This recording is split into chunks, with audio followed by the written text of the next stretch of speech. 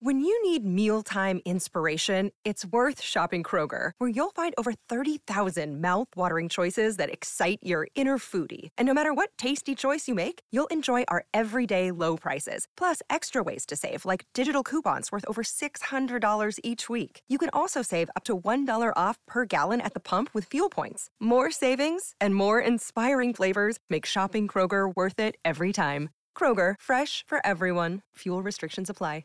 Well, I think it's been handled very well. The Marines came in. We had some great warriors come in and do a fantastic job. And they were there instantaneously as soon as we heard. This will not be a Benghazi. This is not a Trump rally. Okay. All right. I agree with you, man. I agree. Nice talking to you. Let me be clear. This is about getting to the truth. As Sergeant Joe Friday said in Dragnet, just the facts, man. That's all we want, the facts. Hello and welcome to Trumpcast. I'm Virginia Heffernan. I know you've all been on the edge of your seat, impatient for the first ever Evangelicals for Trump rally, but the wait is over. A South Florida megachurch, that's El Rey Jesus, or King Jesus International Ministry, hosts the first Evangelicals for Trump rally. As usual, the Trump racket and campaign chose the place most likely to be packed with telegenic Trump supporters. And in this case, with El Rey Jesus, the congregation is largely Hispanic, which could, for a shining moment, conceal the president's cruelty toward Latinx Americans and refugees, which of course involves setting up murderous detention camps, separating children from their parents, and leaving them separated. So since the El Rey Jesus Church was chosen as a safe space for Trump's worshipers, you'd expect the congregants to be thrilled, right? A presidential candidate, much less a sitting president, never came to the church I grew up in, even though it's right on the path of anyone touring New Hampshire during the primary. But El Rey Jesus is not exactly excited, even to have a sitting president, because the congregants may or may not support Trump, but some are frankly terrified of him.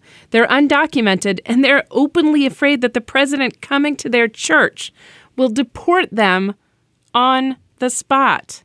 Guillermo Maldonado, the pastor at the church, who has some sick, sketchy, malignant commitments to Christian holy war, prosperity gospel, and speaking in tongues, he loves Trump. Remember, by the way, when you hear evangelicals love Trump, it's people like Maldonado we're talking about, people your Republican pal in Indiana who goes to a Methodist church with the side of evangelicalism would not even recognize as sharing her faith. Just to say this again, speaking in tongues, faith healing, pyramid schemes about prosperity gospel, Rolls Royces, and porn stars. Literally, a porn star went to the same unaccredited fraud seminary as Maldonado. There's your evangelicals for Trump. This crowd has got to know the company they're keeping with others who appear on the census with them as evangelicals and are in fact the poster kids for evangelicals for Trump. Ready? Here's that company. Maldonado is a corrupt huckster with views heretical to Christianity, who sometimes sees himself also as not Protestant, but part of a big new Enron religion. But his evangelical congregants are even in a weirder place. They're terrified that they'll be kicked out of this country by the current Republican president if they show up to support him as evangelicals for Trump. So that's what it looks like. And if that Evangelicals for Trump scene is not the one your conservative Christian friends and family and mine want to identify with and be part of, they should look to some more mainline institutions. And I'm going to propose mainline Protestantism. The leadership has come out strong for social justice. Presbyterians, American Baptists, Methodist, Episcopalians, they went for Trump by a very thin margin in 2016 and have decisively turned on him since. That's one option for ex-evangelicals. Also, the Southern Baptist Convention. Southern Baptists make up the majority of evangelicals, and yet they've protested Pence as a speaker, and they now have a new leadership that takes seriously Me Too claims among Southern Baptists and also advocates for more women and people of color in positions of power.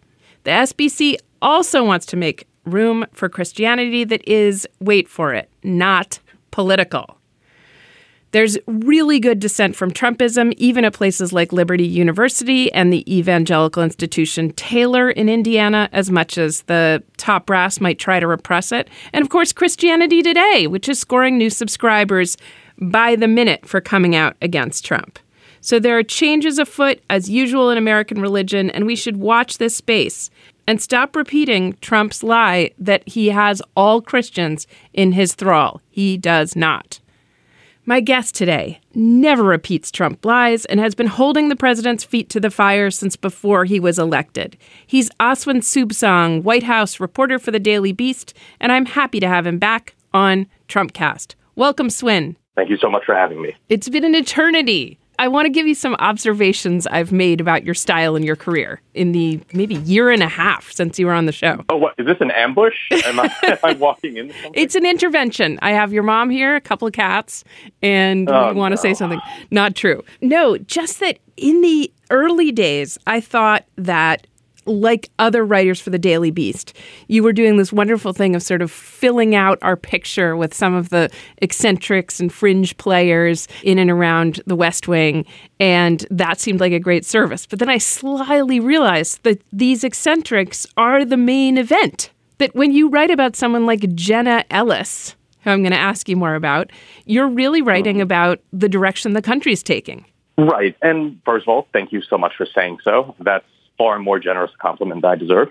When you talk about people who are sort of bit players in Trump world or who you think are bit players, whether it's someone lurking within the administration or within conservative media such as Fox News or Fox Business or just elsewhere within the broader Trump or pro-Trump orbit, you quickly learn that these people who in say, a Marco Rubio administration or even a Ted Cruz administration would be reduced to bit players, if that. Yeah. Like, at the very most, that's all they'd be. They'd just be a voice in conservative media or someone howling into the tornado. Yes. But when you dig deeper and deeper into Trump world, you realize that one thing that's unique about this particular Republican president is that's just simply not the case. There are a bunch of people who the president, just because of the sort of fixation he has with the fringe right and key figures within it, particularly within conservative media, that he elevates them to the position of essentially presidential advisors. Whereas in any other Republican administration of recent memory, such a thing would seem patently absurd and something you'd write as bad satire. One of the many examples of this, just so I'm not speaking in complete abstracts to your listeners, is the pro-Trump duo Diamond and Silk. Yes. During the 2016 election, they caught Trump's eyes because they started running this vlog that would talk about how Democrats are the real racists and how Trump is the best Republican candidate or any political candidate in their lifetime. They started doing these unhinged TV hits and YouTube streams that just seemed like it was a mishmash of pro-Trump subreddits or conservative memes that your grandmother would see on Facebook. And there was sort of a dark hilarity to it. But at some point during the early part of 2016, they did catch Trump's attention. They started appearing at campaign events with or for Trump. And after he entered the White House, they achieved yet more prominence in conservative media in places like Fox News and Fox Nation. And the president kept inviting them to things and to the White House and kept meeting with them privately and would talk about them and their TV hits to people close to him when they weren't around, talking about how much they got it, how right they were about everything, and how they were some of his favorite people to watch on TV just because they were so incredibly zealous about their love for Trump. This is sort of one of many examples of a wacky, conservative media-addled duo that the president hasn't only promoted their work, but makes a point of meeting with them privately in places like the Oval Office. And for whatever could be said about someone like Senator Cruz or Senator Rubio, there's a good chance they wouldn't be giving this much attention to these sort of creatures within the conservative media sphere. Yeah, I think that's absolutely right. You, like I did, probably grew up with reality television. And I keep thinking when one of the bit players comes center stage, that this White House might have been predicted by someone who who followed the evolution of The Real World and other reality shows, you probably remember that the very first episode of The Real World on MTV featured a race conflict. That was very exciting. One of the white Christian participants asked a black woman if she were a drug dealer out of nowhere. And then that got everyone on edge, so that the whole, in some ways, watching that series became about waiting for, sitting on this tinderbox and waiting for it to blow. And I feel that way when I see Diamond and Silk, for example, who have switched. Right? They used to give liberal spiels, and then they came to prominence by saying this Trump stuff. It's sort of, how do you get the camera on you? Then the Real World gave way to the Surreal Life, a spinoff where it was just the eccentrics. And, Trump knows well that getting the Tila Tequilas and the Omarosas, breaking them out from reality TV, the people most kind of mentally addled, sometimes drug-addled, the ones who look most cartoonish, the ones who have most criminal record, have proximities to fraud. They're so desperate that they kind of will join this whack pack. So not to just give this totally schematic view, but I think you have tuned in uniquely to these figures who, when they're passing by Trump's office, he's going to ask them in, or he sees them in passing on TV. He's going to say, she's good. She gets it. The weirder they look, the more racist the things they say, the better bet it is that Trump's going to be all over them. And that's where I want to get to Jenna Ellis. Sure. So you wrote recently about this figure who is now increasingly in Trump's inner circle. She seems to have come out of nowhere, but she is a constitutional law attorney, super Christian. She wrote a book about Jesus and the Constitution. And Trump has moved her in closer and closer to the 2020 campaign and to other kinds of advising. I mean, he thinks of her as some kind of accomplished legal mind. So who is she? Well, Jenna Ellis is someone whose current title is senior legal advisor, not just to President Trump, but also to his 2020 campaign. Got it.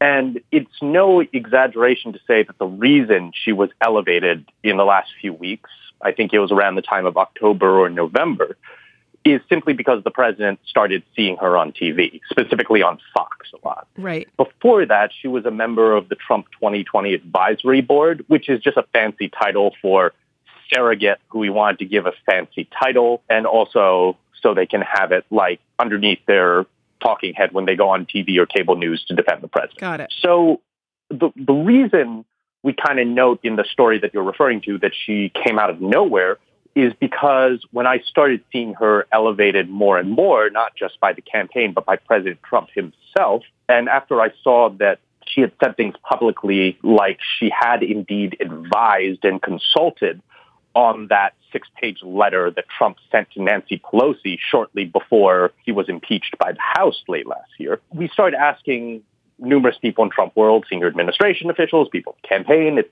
cetera, like, do you know Jenna Ellis and what do you think of her? Almost entirely across the board, people said they'd never met her, didn't really know much about her. One person close to Trump told us, and I quote, she literally came out of nowhere.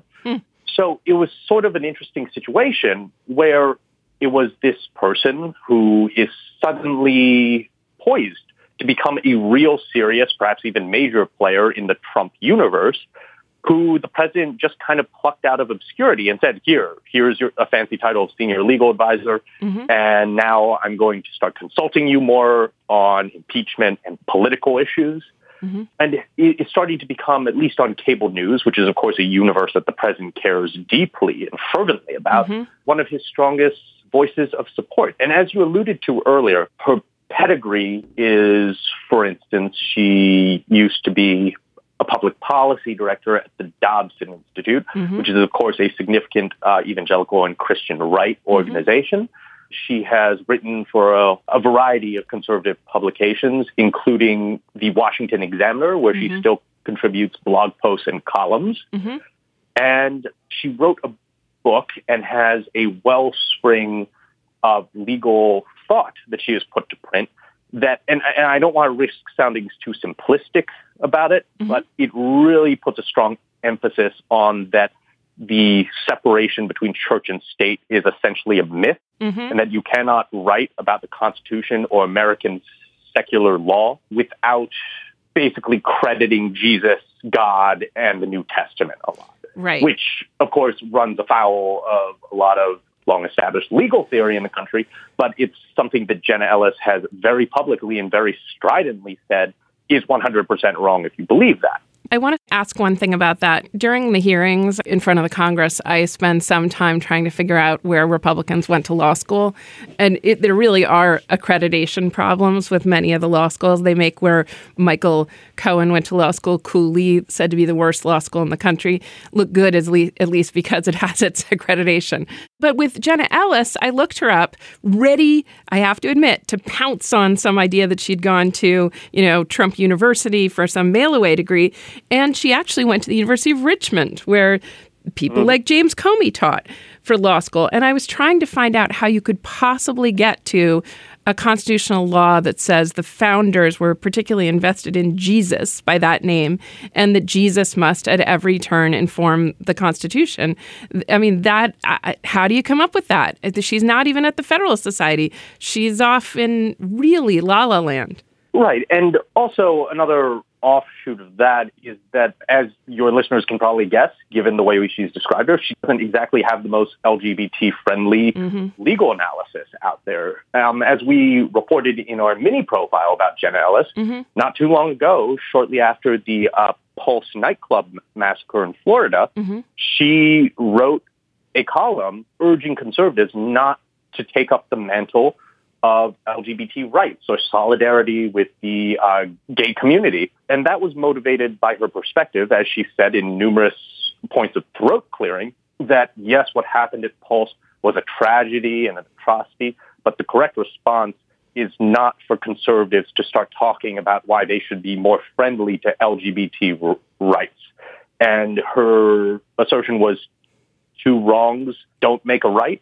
I guess one of the wrongs is being nicer to gay people, and the other wrong is like a whole bunch of bloodshed in a nightclub one night. Got it. So for all this talk that has happened before and during the Trump presidency about, when it comes to the gays, he's a nicer, tamer, more gentler type of Republican who isn't as fire-breathingly hostile to gays, lesbians, bisexuals, transsexuals, as much as past Republican presidents, that just does not come through, both in who he surrounds himself with in terms of Republican power players, and also just straight up what policies his administration has carried out. First and foremost, the transgender ban when it comes to the U.S. military. Yes, it is extremely interesting because he's had further proof that Trump's principles are for sale.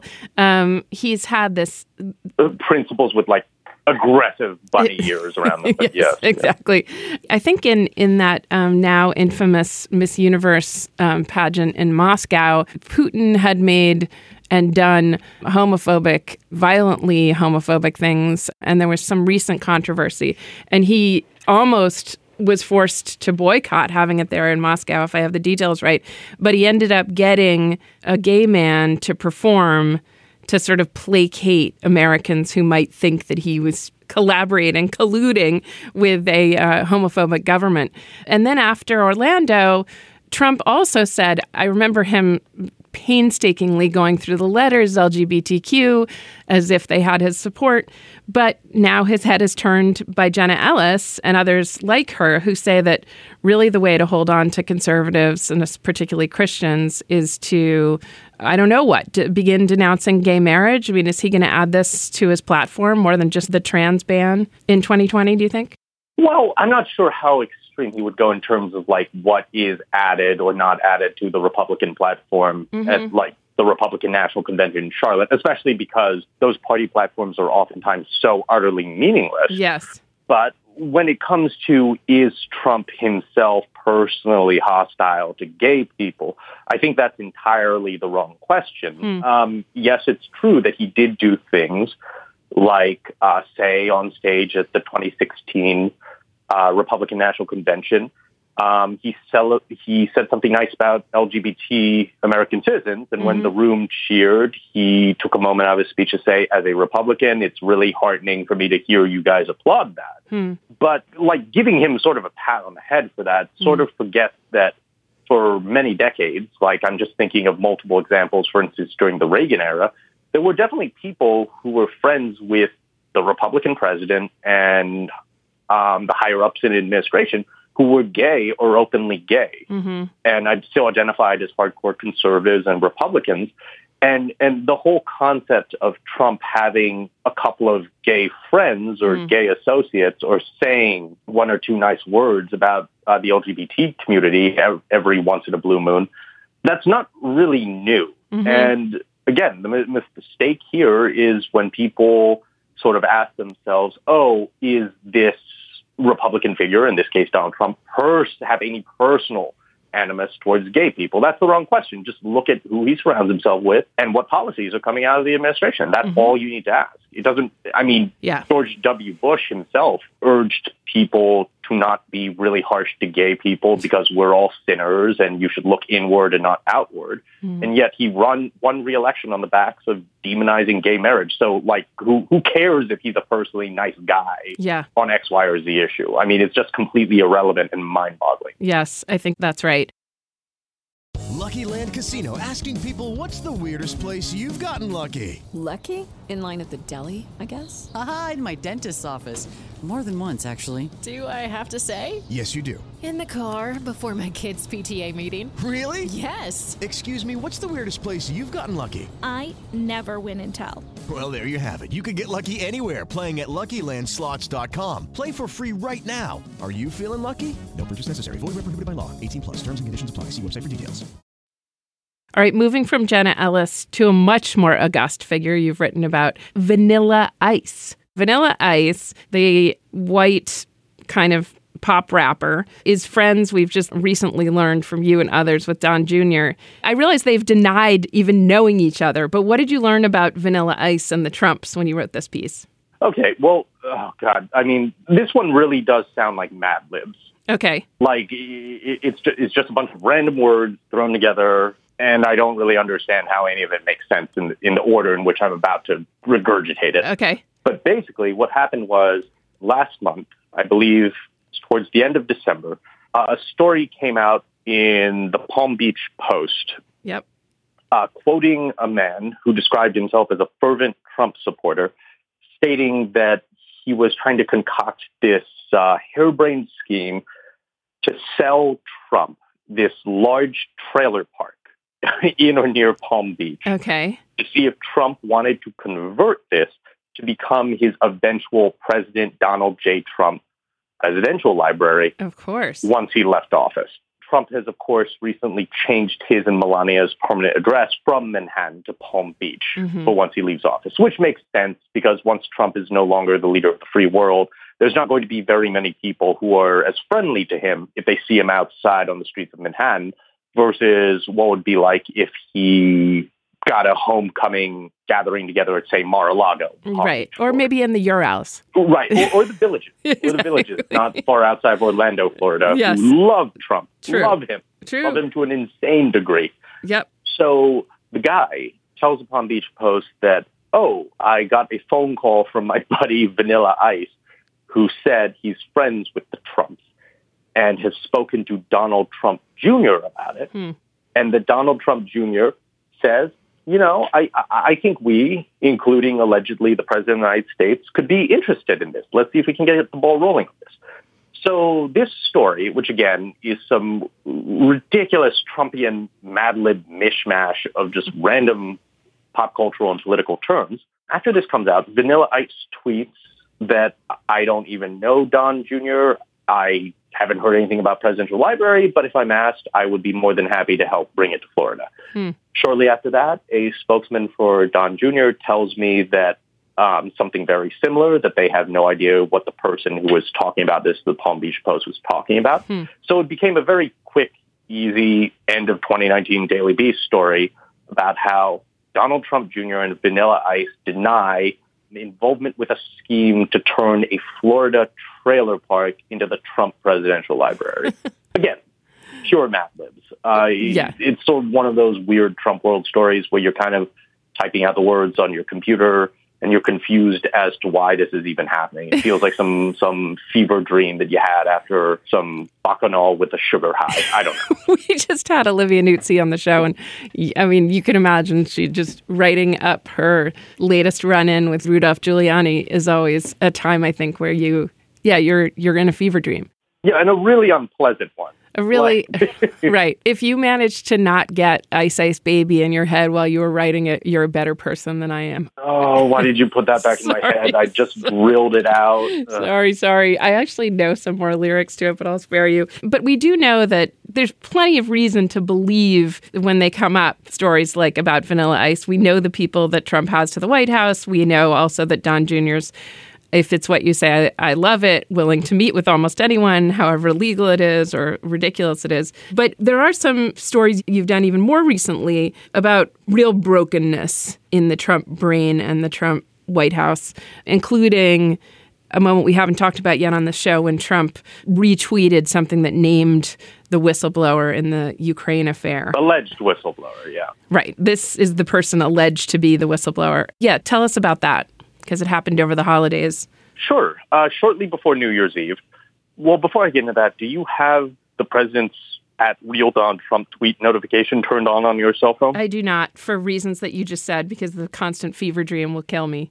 Oh, right. Well, occupational hazard. I have to. Yes. So whatever time of day he's tweeting or retweeting or bored on the internet or whatever, as commander-in-chiefs do. Yeah, executive time. One night, I think it was around 8 p.m. or 7 p.m. Eastern time, suddenly my phone dinged, and I realized that the president was going on a retweet binge, and one of the tweets he retweeted was a post from his official campaign war room Twitter account that was basically yelling at Mark Zaid, who's one of the whistleblower's attorneys, sniping at him, accusing the whistleblower of not actually being a whistleblower. And they linked to a Washington Examiner story that has the name of the alleged whistleblower in the headline. Yes. So I thought about it, and I was like, I think this is the first time the president, and this just happened to be a random late December Thursday evening, has ever tweeted or retweeted a post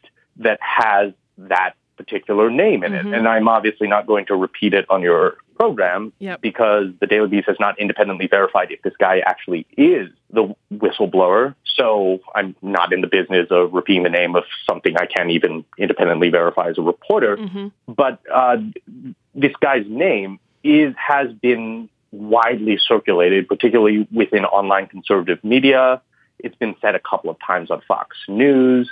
And as I reported at the Daily Beast back in November, this is a name that President Trump has gossiped about with numerous confidants, whether they're working at Fox News or people who work closely with him in the administration. And for weeks, he had been privately bashing the guy, the close associates, and has been asking them if they think it's a good idea if he tweeted or retweeted or publicly blurted out the name and just got it over with. And close advisors, including but certainly not limited to Ivanka Trump and White House counsel Pat Cipollone, had urged the president, look, it's not worth it. Don't do it. Whatever backlash ensues, the headache just isn't worth it. Essentially just wait for like a major media outlet like the New York Times to straight up name the whistleblower just so it's a matter of public record and people can't tie it to you or bash you for doing it.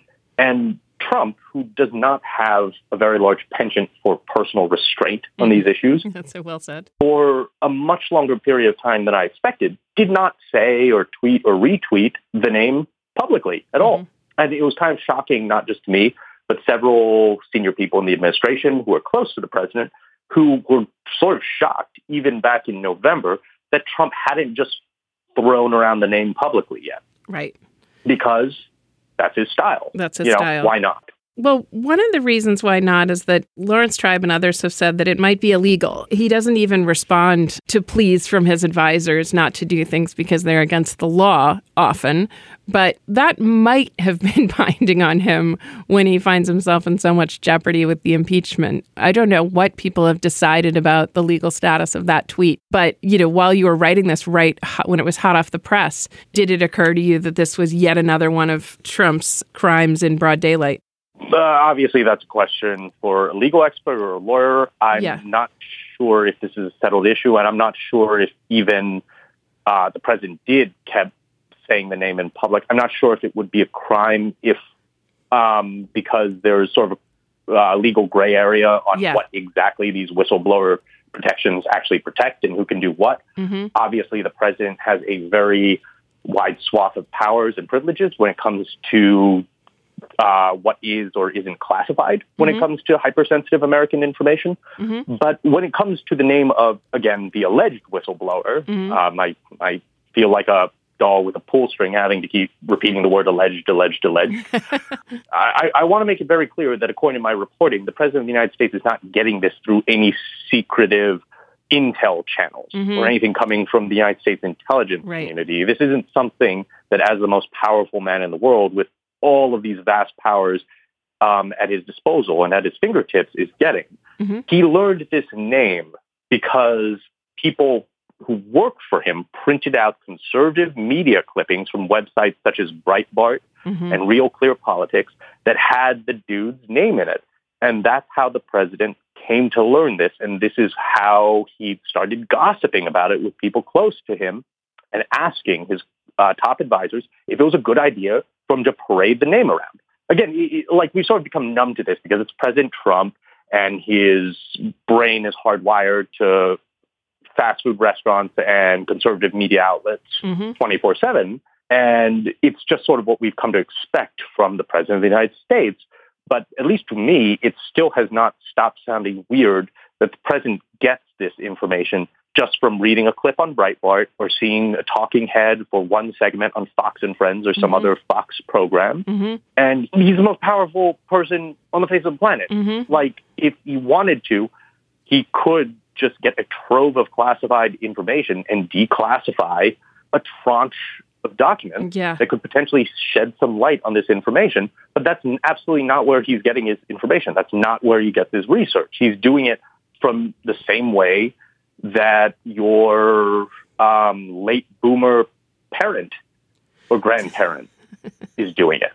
Right. Just from getting their information from right-wing websites or right-wing channels, which, again, is remarkably fascinating to me, and another way in which I think points to why this president is so in touch with the Republican base, because he thinks, talks, and gets information the way that you'd expect a stereotypical Republican base voter would. Yeah. And he does it very proudly. Yes. And sometimes Breitbart even looks mainstream compared to the stuff he was retweeting over the holidays, reaching deeper into the sort of QAnon world than he had before. It is also true that when he retweets something, it enters the bloodstream of the Daily Beast and the Washington Post and everyone else. Right, exactly. Like, it's one of these things where you remember what it was like back in the mid-Obama era. Like, Donald Trump says something moronic on a Fox News broadcast when he called into Fox and Friends, or he tweets something insanely idiotic or racist, and you would get upset if your editor made you cover it. It was one of those things where it's like, this is beneath the, like, why don't you make me write up something Wayne Allen Root said on a Saturday afternoon broadcast or something. Like, it was one of the, like, you roll your eyes, like, why the hell do we have to pay attention to this guy? And now we're in a situation where if the leader of the free world tweets or retweets something patently insane, I mean, you can get on your high horse and be like, oh, yeah, why are you covering this? You're giving him the attention he craves. He knows exactly what he's doing. Okay, yeah, that's all true, but he's the most powerful person on the face of the earth who has access to, like, nuclear launch codes and shit. Like, you can't get around the newsworthiness of it. And there's sort of a weird balancing act that reporters who want to cover the era objectively have to do. Going into the campaign, and this is my last question for you, there are all kinds of weird mutations of the disinformation we saw in 2016. The technology for doing deepfakes has evolved, and the willingness of the president and his men and women to recirculate complete lies on their huge platforms has also expanded. So when we're looking for more disinformation, it's going to be more and potentially overwhelming. My friend Molly McHugh says, you don't predict the next wave of information war. It could be an H-bomb this time. And Carol Cadwalader has said in England and Britain, the disinformation was at least 40% more than it was during the last Brexit campaign, during this one, during the Boris Johnson election. And it's been impossible to predict and head off. All that said, I do think American journalists, including yourself, are on guard against this kind of thing. For instance, with this whistleblower thing, when Trump circulates the name of the whistleblower, you all don't immediately pursue it to figure out if this is indeed the whistleblower and then do a story on the whistleblower as named by Donald Trump. Instead, you do this thing about why is he pushing out this sensitive and unfact-checked information without quoting the information. That seems like a very good way to do it. And now we have this Biden video. I don't know. I didn't see the doctored video, but that circulated, and instantly the Twitter folks who have like the reflexes of hummingbirds about this stuff pointed out that it was doctored, and they pointed to the real video of Joe Biden. So I'm sorry to say, but it's just going to be another year of us all like just on this powder keg that's always about to blow, and we've got to be the ones constantly diffusing it. Are you geared up? Are your cortisol levels intact? Because you're going to be doing this on points small and large. Well, not to sound too, I don't know what the proper adjective here would be, but not to sound too incredibly nihilistic about it. Yeah. But my opinion for a long time has been whatever presidential campaign you're covering, whether it's Democrat or Republican or whatever year it is, or presidential election cycle it is in the modern era, you, of course, always have to be on guard. There's always going to be rat fuckers and people who push out disinformation or things that are patently dishonest to try to screw over another candidate or benefit their candidate. There's always going to be foreign interests who are going to want to put their finger on the scale one way or the other. Mm-hmm. Certainly no one who was a stranger to the 2012 campaign, 2008 campaign, or 2004 or 2000 campaign would allege that there was any dearth whatsoever of having to sort information from misinformation, and to make sure that as a political reporter, you don't get played by one candidate's team or another. So at the end of the day, when it comes to like the tools in the toolbox and the way we try to report well in the Trump era, I don't think the calculus or the methods change necessarily. It's just that it just feels like a bit of an accelerant has been thrown onto some of the elements, and the way that not just the people around Trump, but Trump himself wields the megaphone and spreads all these different lies and falsehoods. There's something extra about it. He's more pornographic about it. He's more perverse about it. He's more ostentatious and has more reality TV spectacle and flair laced into it. But at the end of the day, and again, I don't want to sound too squishy on this because Trump is different and more flamboyant in a lot of ways in this regard. But if as a reporter you approach it through the lens of, oh, politicians lie, I think you'll be okay. And again, not to drill too deep on this because I think this is a philosophical question that begs a much longer conversation on this. But this sort of goes back to when people talk about the dramatic low of where the American general public sees the traditional national political media right now. Whenever people poll the trust in media in national whatever polls, it always ranks punishingly low. I think consistently below Congress, if that's even possible. Right. Now, we could get into the nuance that everybody hates Congress, but everybody loves their congressman or congresswoman. In the same way that everybody hates the quote-unquote media, but everybody loves the media they get. If you hate the mainstream liberal media, you're going to love Fox News or you're going to love Breitbart or something like that.